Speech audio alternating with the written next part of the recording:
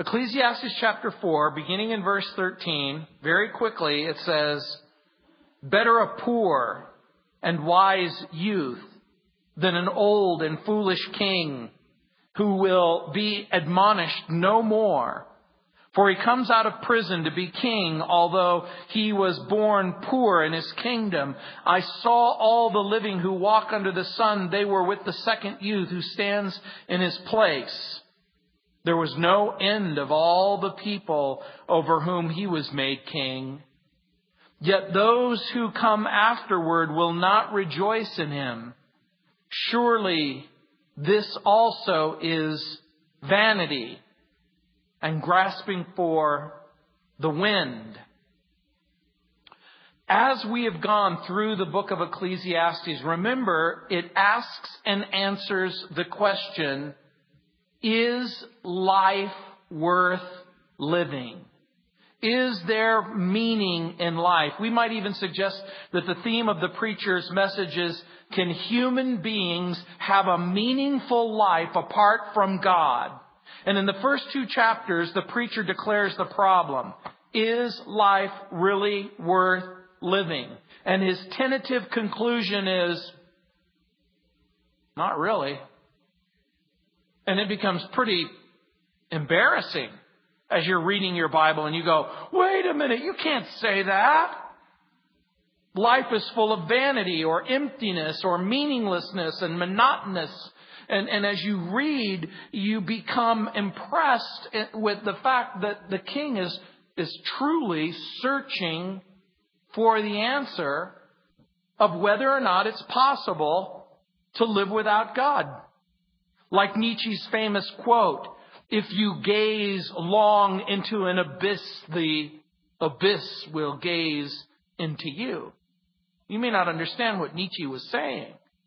The philosophical, the moral, and the spiritual implications create a sense of empty urgency. Which is it? Is life meaningful or meaningless? Does it have value or no value?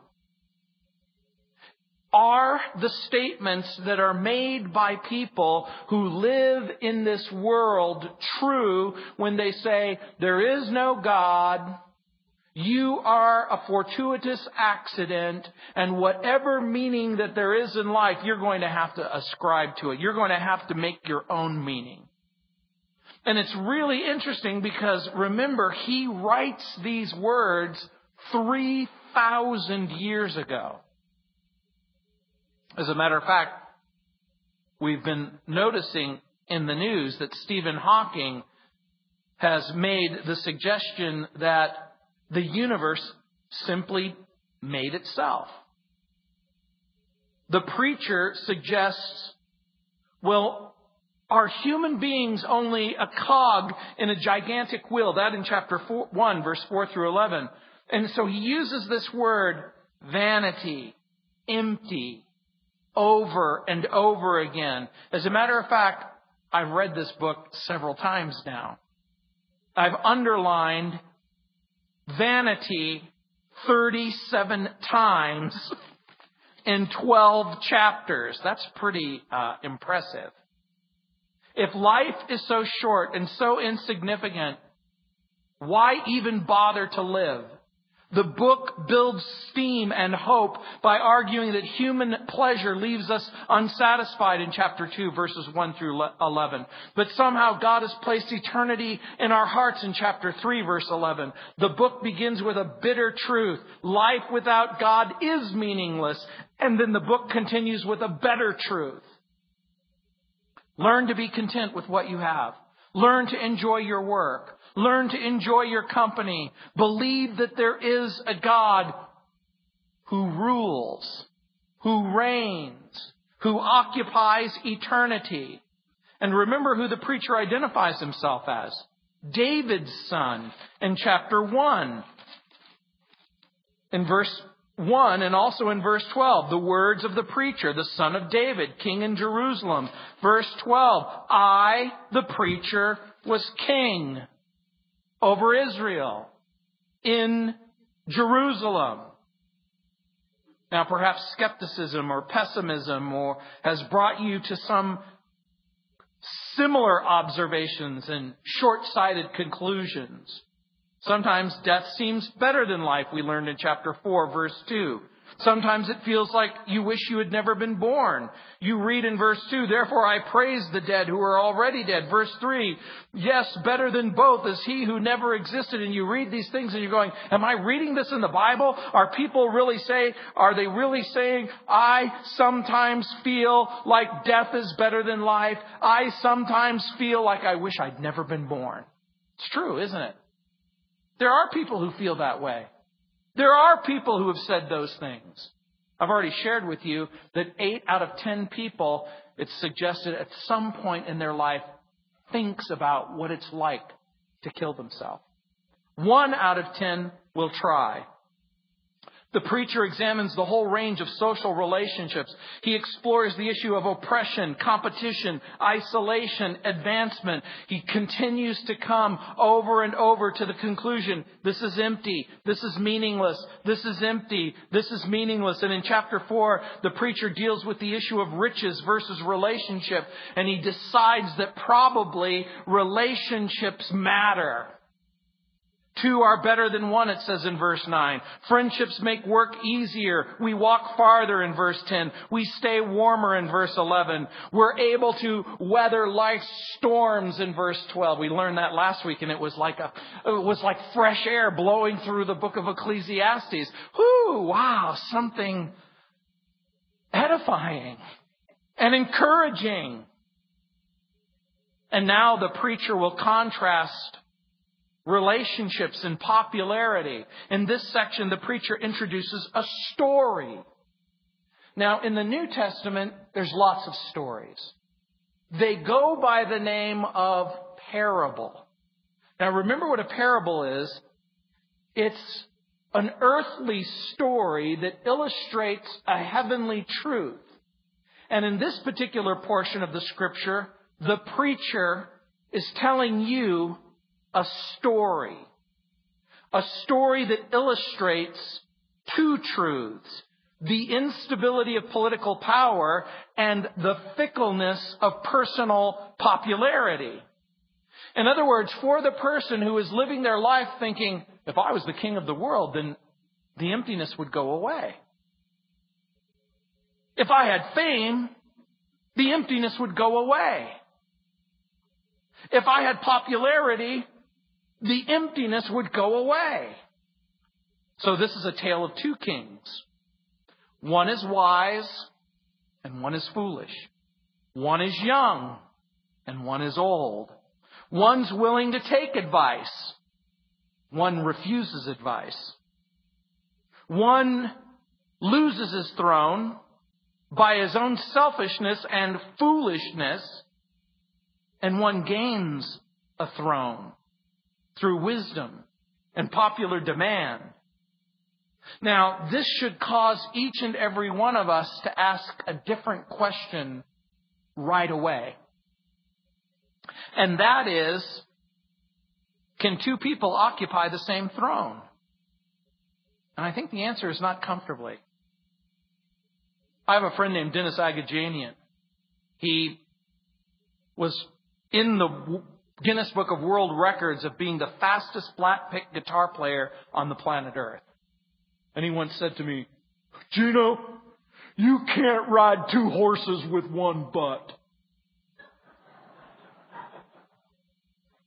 And I always thought, I wonder if I could ever use this as a sermon illustration. And I think I can. If you can't ride 2 horses with a single you-know-what, is it possible for 2 people comfortably to occupy the same throne? And I think that the answer is no. But the reality is there is a governor, there is an emperor, there is a king who sits on the throne of your heart. And that person is you. Or the person is the Lord. And that becomes at least part of the point that we want to glean from the passage. We want to ask and answer the question, who's sitting on your throne? Who's sitting on the throne of your heart? And now let's look at the text again in chapter 4, verse 13. Better a poor and wise youth than an old and foolish king who will be admonished no more. Now, remember, for those of you who are studying this book and underlining in the book, 4 times the preacher has used the word better in chapter 4. Look with me quickly. Verse 3. Yet better than both is he who has never existed, who has not seen the evil work which is done under the sun. And then again in verse 6. Better a handful with quietness than both hands full, together with toil and grasping for the wind. Verse 9, 2 are better than 1. Verse 13, better a poor and wise youth. Now, I want you to think about this. He's contrasting and comparing something. And what is the something that he's making the contrast with? Already he's talked about friendship in the previous section. So, here's the question. Is isolation better than friendship? What do you think the answer is? No. Isolation is bad. Friendship is good. 2 are better than 1. So what makes this young man better? Why is he wise beyond his years? It isn't simply because of his age, but rather because of his willingness to receive instruction or admonition. The young man is willing to be instructed. He's willing to be warned. The old man refuses to be instructed and refuses to be warned. So here's the question. Does age make a difference as far as wisdom is concerned? Not always. Not always. You would think so. Here's what I would venture to tell you.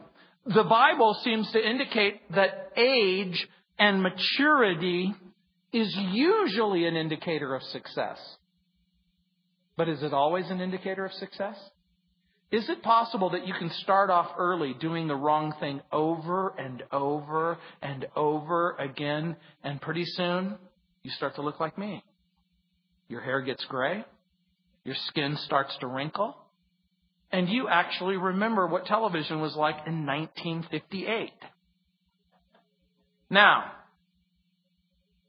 age, or what the world defines as success, does not ensure personal wisdom. And so there's the contrast right from the start. The reality is that you will be open to instruction, you will be open to admonition, you'll be open to warning, or you'll be closed to it. Warren Wiersbe writes, quote, "The king in the story had one time heeded the counselor's advice and ruled wisely, but when he got old, he refused to listen to them. The problem was more than pride and more than senility. He was probably surrounded by a collection of parasites who flattered him and isolated him from reality and took from him all they could get. This often happens to weak leaders who are more concerned about themselves than other people," and which raises a question. When a person rises to the top in leadership and then isolates themselves and refuses to learn, invariably it's going to result in problems. As a matter of fact, I brought a little book with me. It's called Leadership by Chuck Swindoll, and the opening page is so filled with great instruction. He says, quote, "Leadership is not optional, it's essential. Essential for motivation and direction, essential for evaluation and accomplishment. It's the one ingredient essential for the success of any organization. Take away leadership, and it isn't long before confusion replaces vision Volunteers or employees who once dedicated themselves to their tasks begin to drift without leadership. Morale erodes. Enthusiasm fades. The whole system finally grinds to a halt. Peter Drucker's famous line is both timeless and true. If an enterprise fails to perform, we rightly hire not different workers, but a new president. Does leadership matter? Yes. Does friendship matter? Yes. Does the preacher know about the danger of being isolated and insulated? Yes. By the way, in the book of Job, Job argues that the wicked are not always immediately punished and that with God are wisdom and strength. In Job chapter 12, verse 20, in verse 20, it says, He deprives the trusted one of speech and takes away the discernment of the elders. What does that mean? In Job chapter 12, verse 16, it says, the deceived and the deceiver are his. What does that mean? The deceived and the deceiver are his. It means that the people who are deceived and the people who are deceiving can't deceive God. Is it possible for a person to be self-deluded? Does their self-delusion change God? No. If we are deluded, does that change the nature and the character of God? No. As a matter of fact, that becomes one of the key concepts. There are people who will embrace good counsel and people who reject good counsel. And so in verse 14, as he's telling the story, he says, For he comes out of prison to be king, although he was born poor in his king. Now, in the story, the young man who becomes king comes out of a place of incarceration or isolation to be the king. Now, we're not told why the young king was in prison.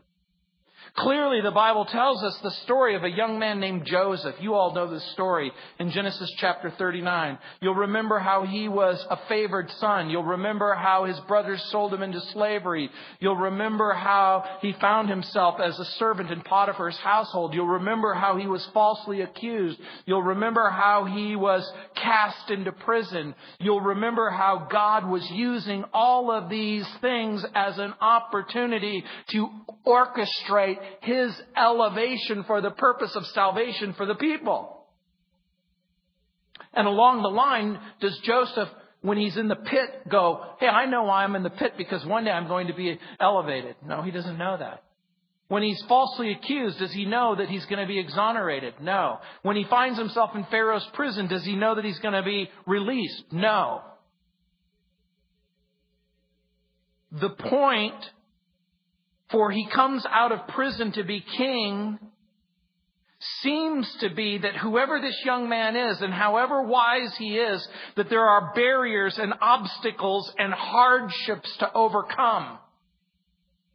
So you have an old rich king and you have a young poor man who comes out of prison.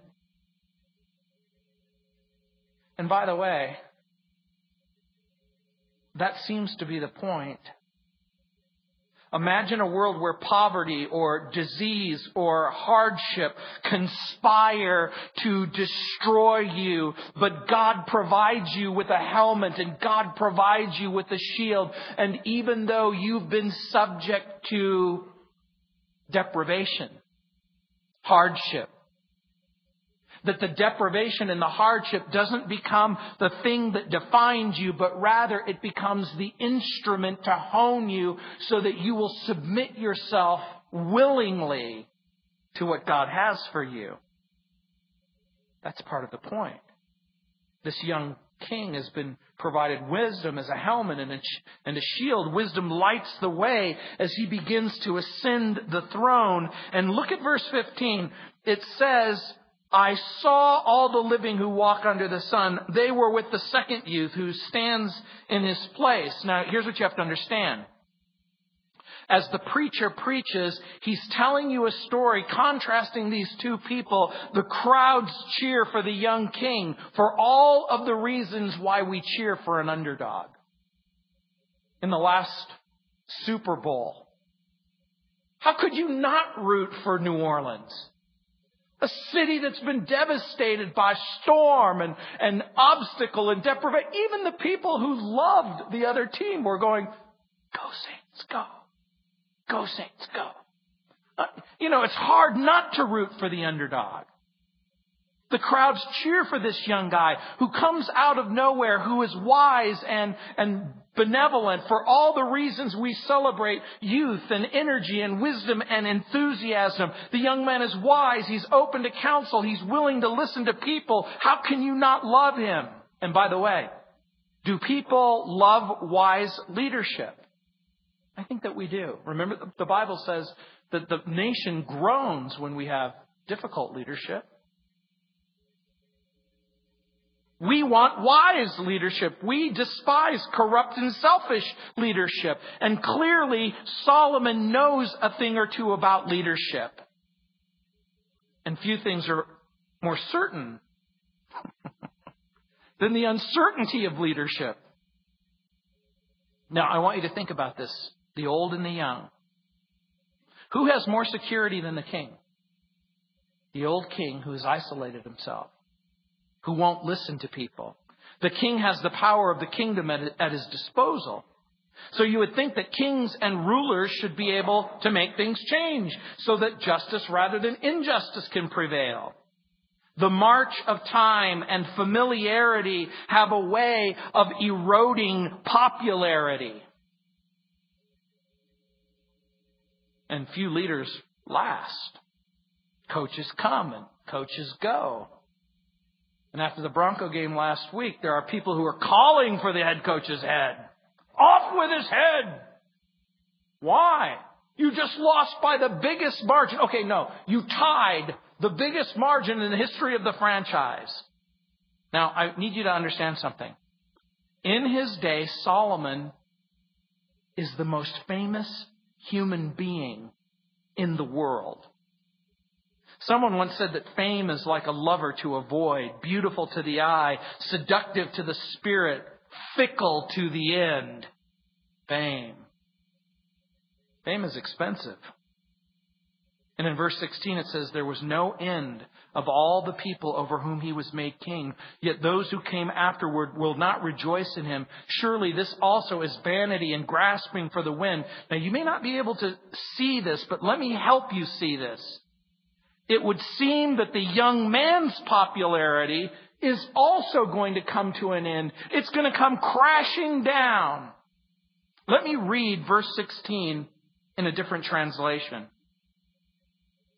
In the New Living Translation, it says, endless crowds stand around him. But then another generation grows up and rejects him too. So it's all meaningless, like chasing the wind. Now, in the story, the young man was born poor, but he's made rich. The old king was rich, but with his riches came neither wisdom or justice. Another generation grows up. A new person becomes king. That king is also rejected. So what happens to the king who grows old? What happens to the king who in self-confidence rejects wisdom? The cycle seems to be the old goes away, the new comes in, he becomes the old king, he's abandoned as he grows in his own isolation. So as we come, we should ask and answer this question. Okay, so what's the moral of the story? What's the point? Well, in the story, wealth and position were no guarantee of success. And poverty and hardship and even incarceration doesn't seem to be a barrier to ultimate success. But as the king is looking out, even at the highest levels of human achievement and leadership, no matter how big you are, no matter how smart you are, no matter how successful you are, no matter how much you have done, it all seems so insecure. I was reading this week a story of some famous former Super Bowl champions. I've had the privilege of knowing several people who are personal friends who've won a Super Bowl. And they own Super Bowl rings. And as you can imagine, getting a Super Bowl ring is a very coveted prize. Charlie Waters of the Dallas Cowboys had 5 Super Bowl rings stolen from a closet in his home.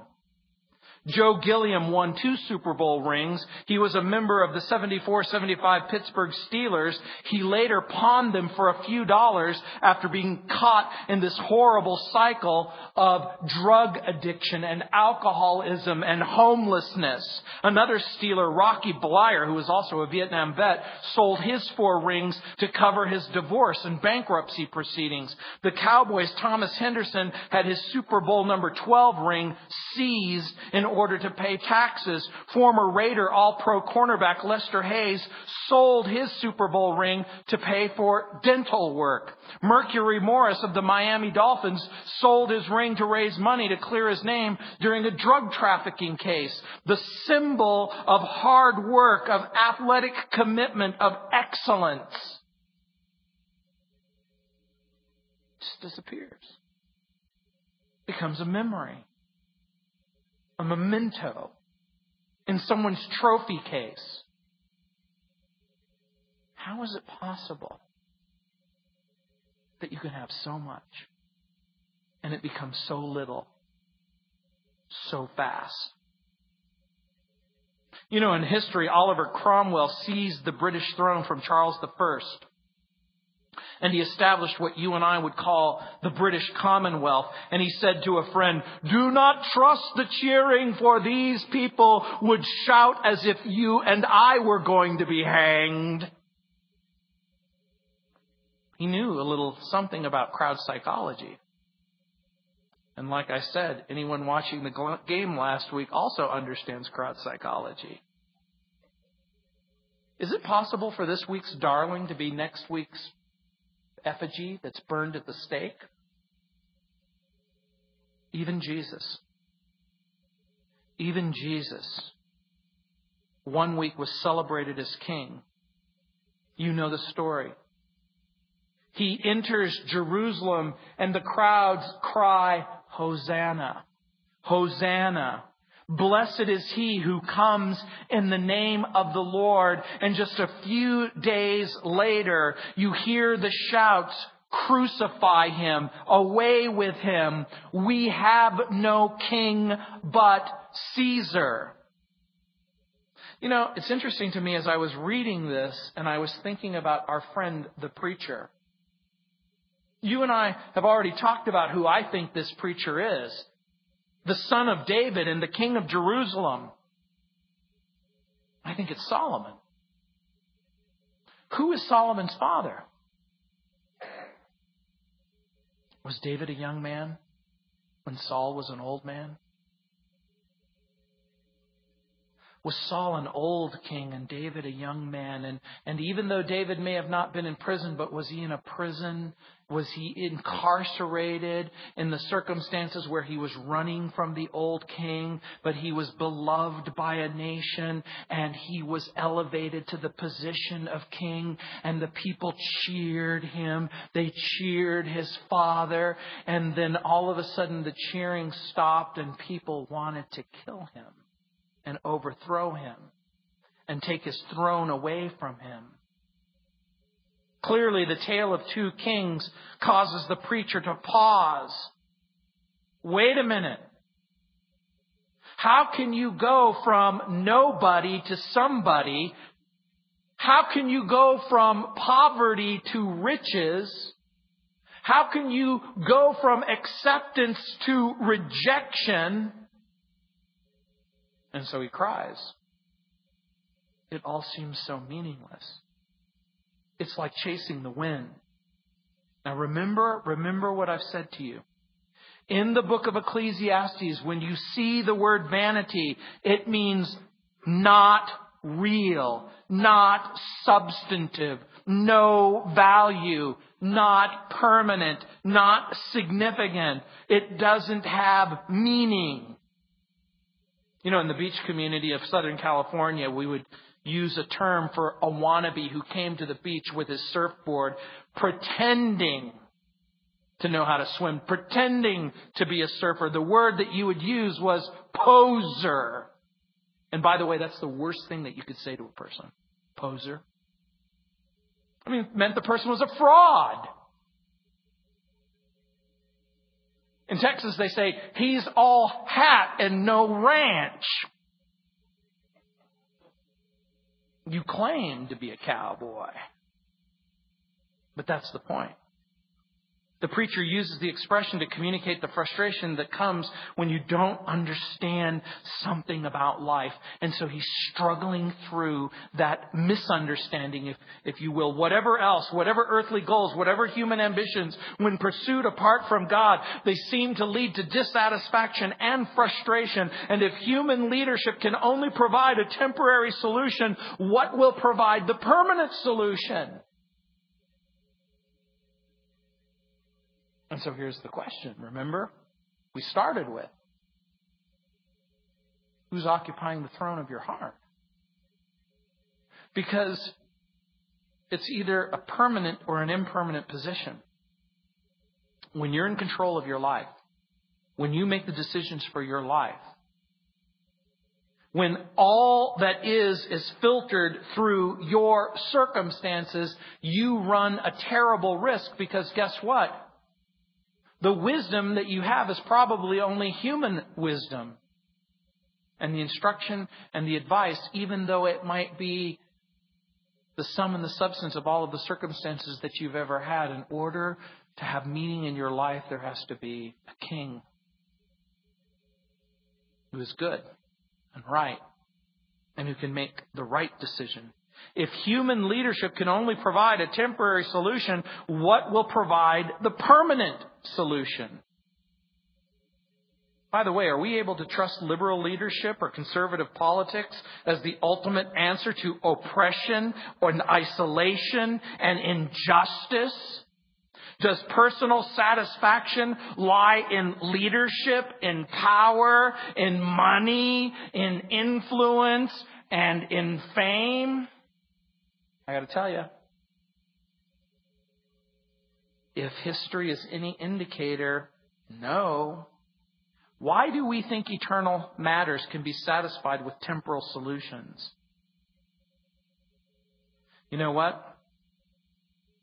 I'm going to ask you to turn to the book of 1 Kings, chapter 2. And if you don't know where 1 Kings is, if you are in Ecclesiastes, turn left. Go past Psalms and go past Chronicles. Go past 2 Kings. Go past 1 Kings chapter 10. Until you get to page 403. No, I don't know if it's 403 in your Bible. In 1 Kings chapter 2, David lies dying. He's getting ready to die. These are the closing words that he says to his son Solomon. Now the days of David drew near that he should die. And he charged Solomon his son, saying, I go the way of all the earth. Be strong. Therefore, improve yourself a man. And keep the charge of the Lord your God, to walk in his ways, to keep his statutes, his commandments, his judgments, and his testimonies, as it is written in the law of Moses, that you may prosper in all that you do, and wherever you turn. that the Lord may fulfill His word which He spoke concerning me, saying, if your sons take heed to their way, to walk before me in truth with all their heart and with all their soul, He said, you shall not lack a man on the throne of Israel. Moreover, you know also what Joab, the son of Zeruiah, did to me, and what he did to the two commanders of the armies of Israel, to Abner, the son of Ner, and Amasa, the son of Jether, whom he killed, and he shed the blood of war in peacetime, and put the blood of war on his belt that was around his waist and on his sandals and that were on his feet. Now you might be wondering, why are you reading that, Gino? The closing comments that the preacher's father makes to his son in verse 2 are, I need you to act like a man of God. Question. Did he? Would you say that 300 wives and 700 concubines, good thing or bad thing? Yeah, it was a bad thing. Be true to the word of God, verse 3. Be true to the word of God. God's spoken to you and He's revealed things to you. Will you please be true to the word of God? Succeed or fail? I think it's a mixed bag. There were times when he did good and there were most times when he didn't. Verse 4. Rely on the promises of God. Verse 5. Execute the judgment of God. Act like a man of God. Be true to the word of God. Rely on the promise of God. Execute the judgment of God. He's going through a terrible time of emptiness and darkness. His father has told him, I've left you a legacy. I want you to be a man of God, and I want you to follow the promises of God, and I want you to embrace them and believe them. The Bible says that God has made David's son, Jesus, to be Lord and King. That Jesus is the satisfying and permanent solution to the problem of who should rule inside of your head and inside of your heart. Here are the questions. The promises of Jesus are empty or full? Meaningful or meaningless?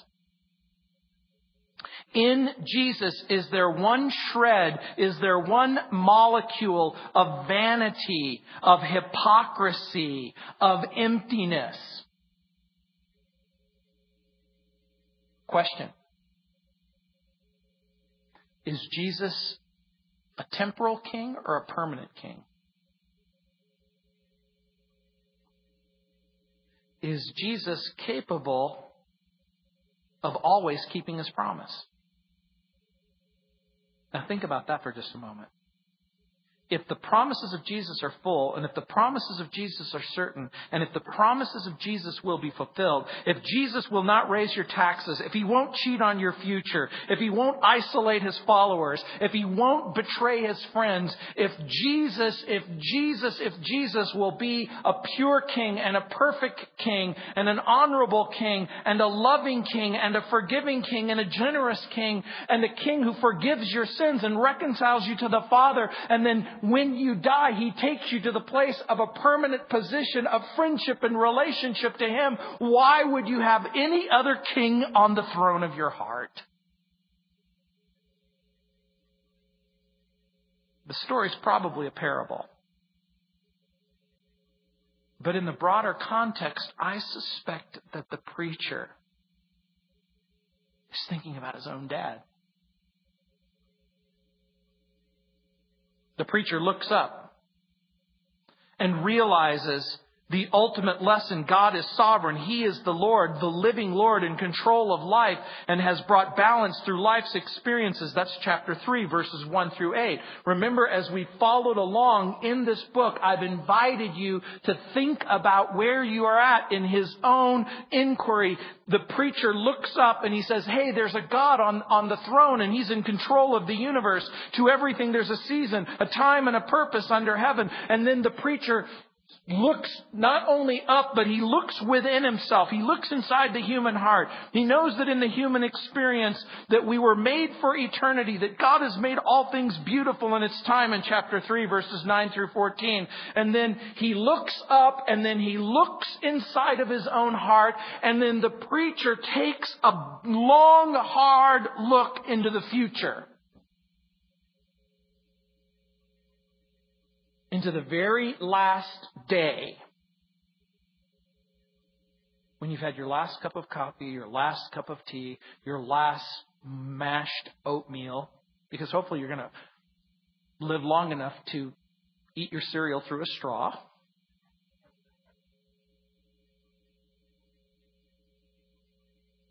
He looks into the future and he sees that the day that you die.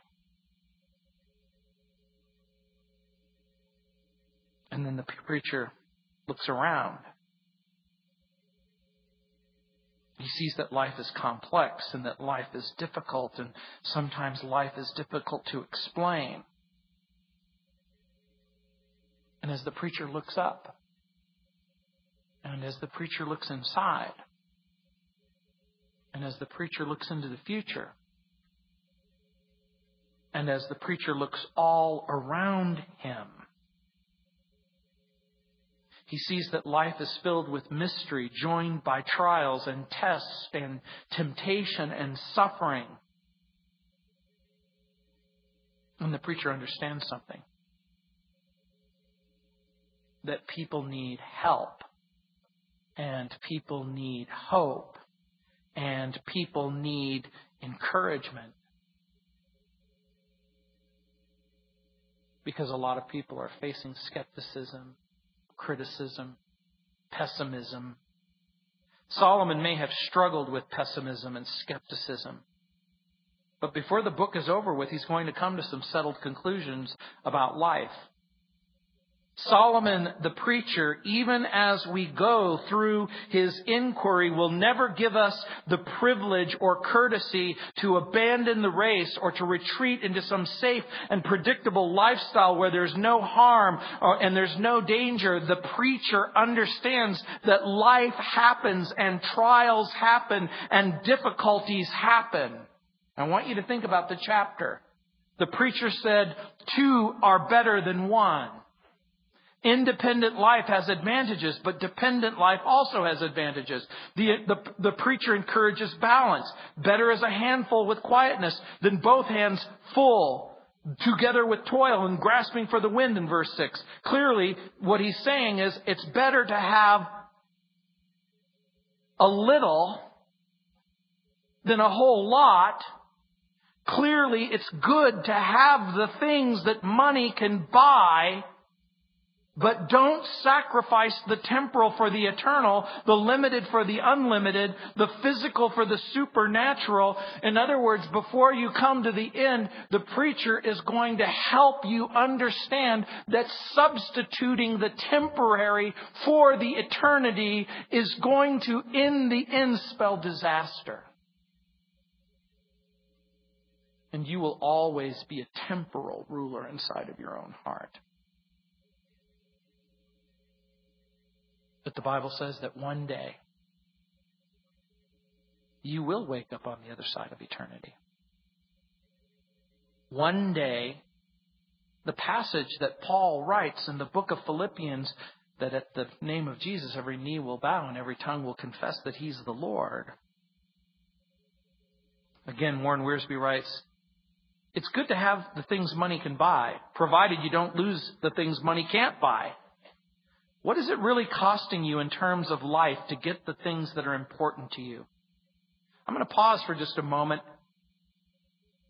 and ask you to answer that question. What is it costing you in terms of life to get the things that are important to you? How much of the permanent are you sacrificing to get your hands on the temporary? What is it that you're living for now that's keeping you from living in such a way that you get to live forever? You remember Jesus said in Mark 8:36, "For what shall it profit a man if he gains the whole world and he loses his own soul? For what shall a man give in exchange for his soul?" A temporary provision? A sorry substitute? Something as empty and as meaningless as temporary power?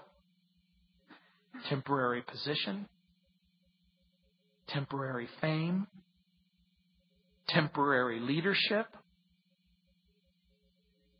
Will you substitute political strength in the present circumstances for isolation in eternity future? The political world of men, in part, if this story has any kind of moral whatsoever, it is leadership from human beings in the world in which we live is unstable and volatile and therefore dangerous. Does that mean that there's no place for politics in the world of the Christian? No. We're called by God to be good citizens. We're called by God to be good servants. Some of us are given the gift of government, and some of us are given the gift of administration. But not one of us is called to substitute the real for the unreal. Not one of us is called to substitute truth for lies. Not one of us is called to replace justice for injustice. And not one of us is called to substitute the temporary for the eternal. We have no reason to abandon God's promises for Satan's certainties. We have no reason to replace faith in God for man's wisdom. We have no reason to believe that political ambition will ever replace heaven's rule. Because the most important thing that you could ever do is make sure that your sin is forgiven. To make sure that you're reconciled to the Father. To make sure that you have peace with God. To make sure that Jesus is crowned King and Lord of your life. Let's pray. Heavenly Father, Lord, we thank you for the Word of God. Lord, in this tale of two kings, one old and one young, one open and one closed, one wise and one not willing to be wise. Lord, we know that sin will isolate us. Lord, we also know that sin will cause us to believe things that just aren't true. So, Lord, we pray that by your Holy Spirit, that we could see through the veil, this thin veil of this world. Lord, like Solomon, Lord, we pray that we could enjoy those things that have been richly and wonderfully given by you. But all the while knowing the truth that the emptiness will never be filled by something so temporary. That the darkness will not be illuminated from the light of human wisdom. But that only the light of Jesus will bring understanding, forgiveness, hope, love, and a right relationship with you. Lord, we pray that Jesus would be the King of our life.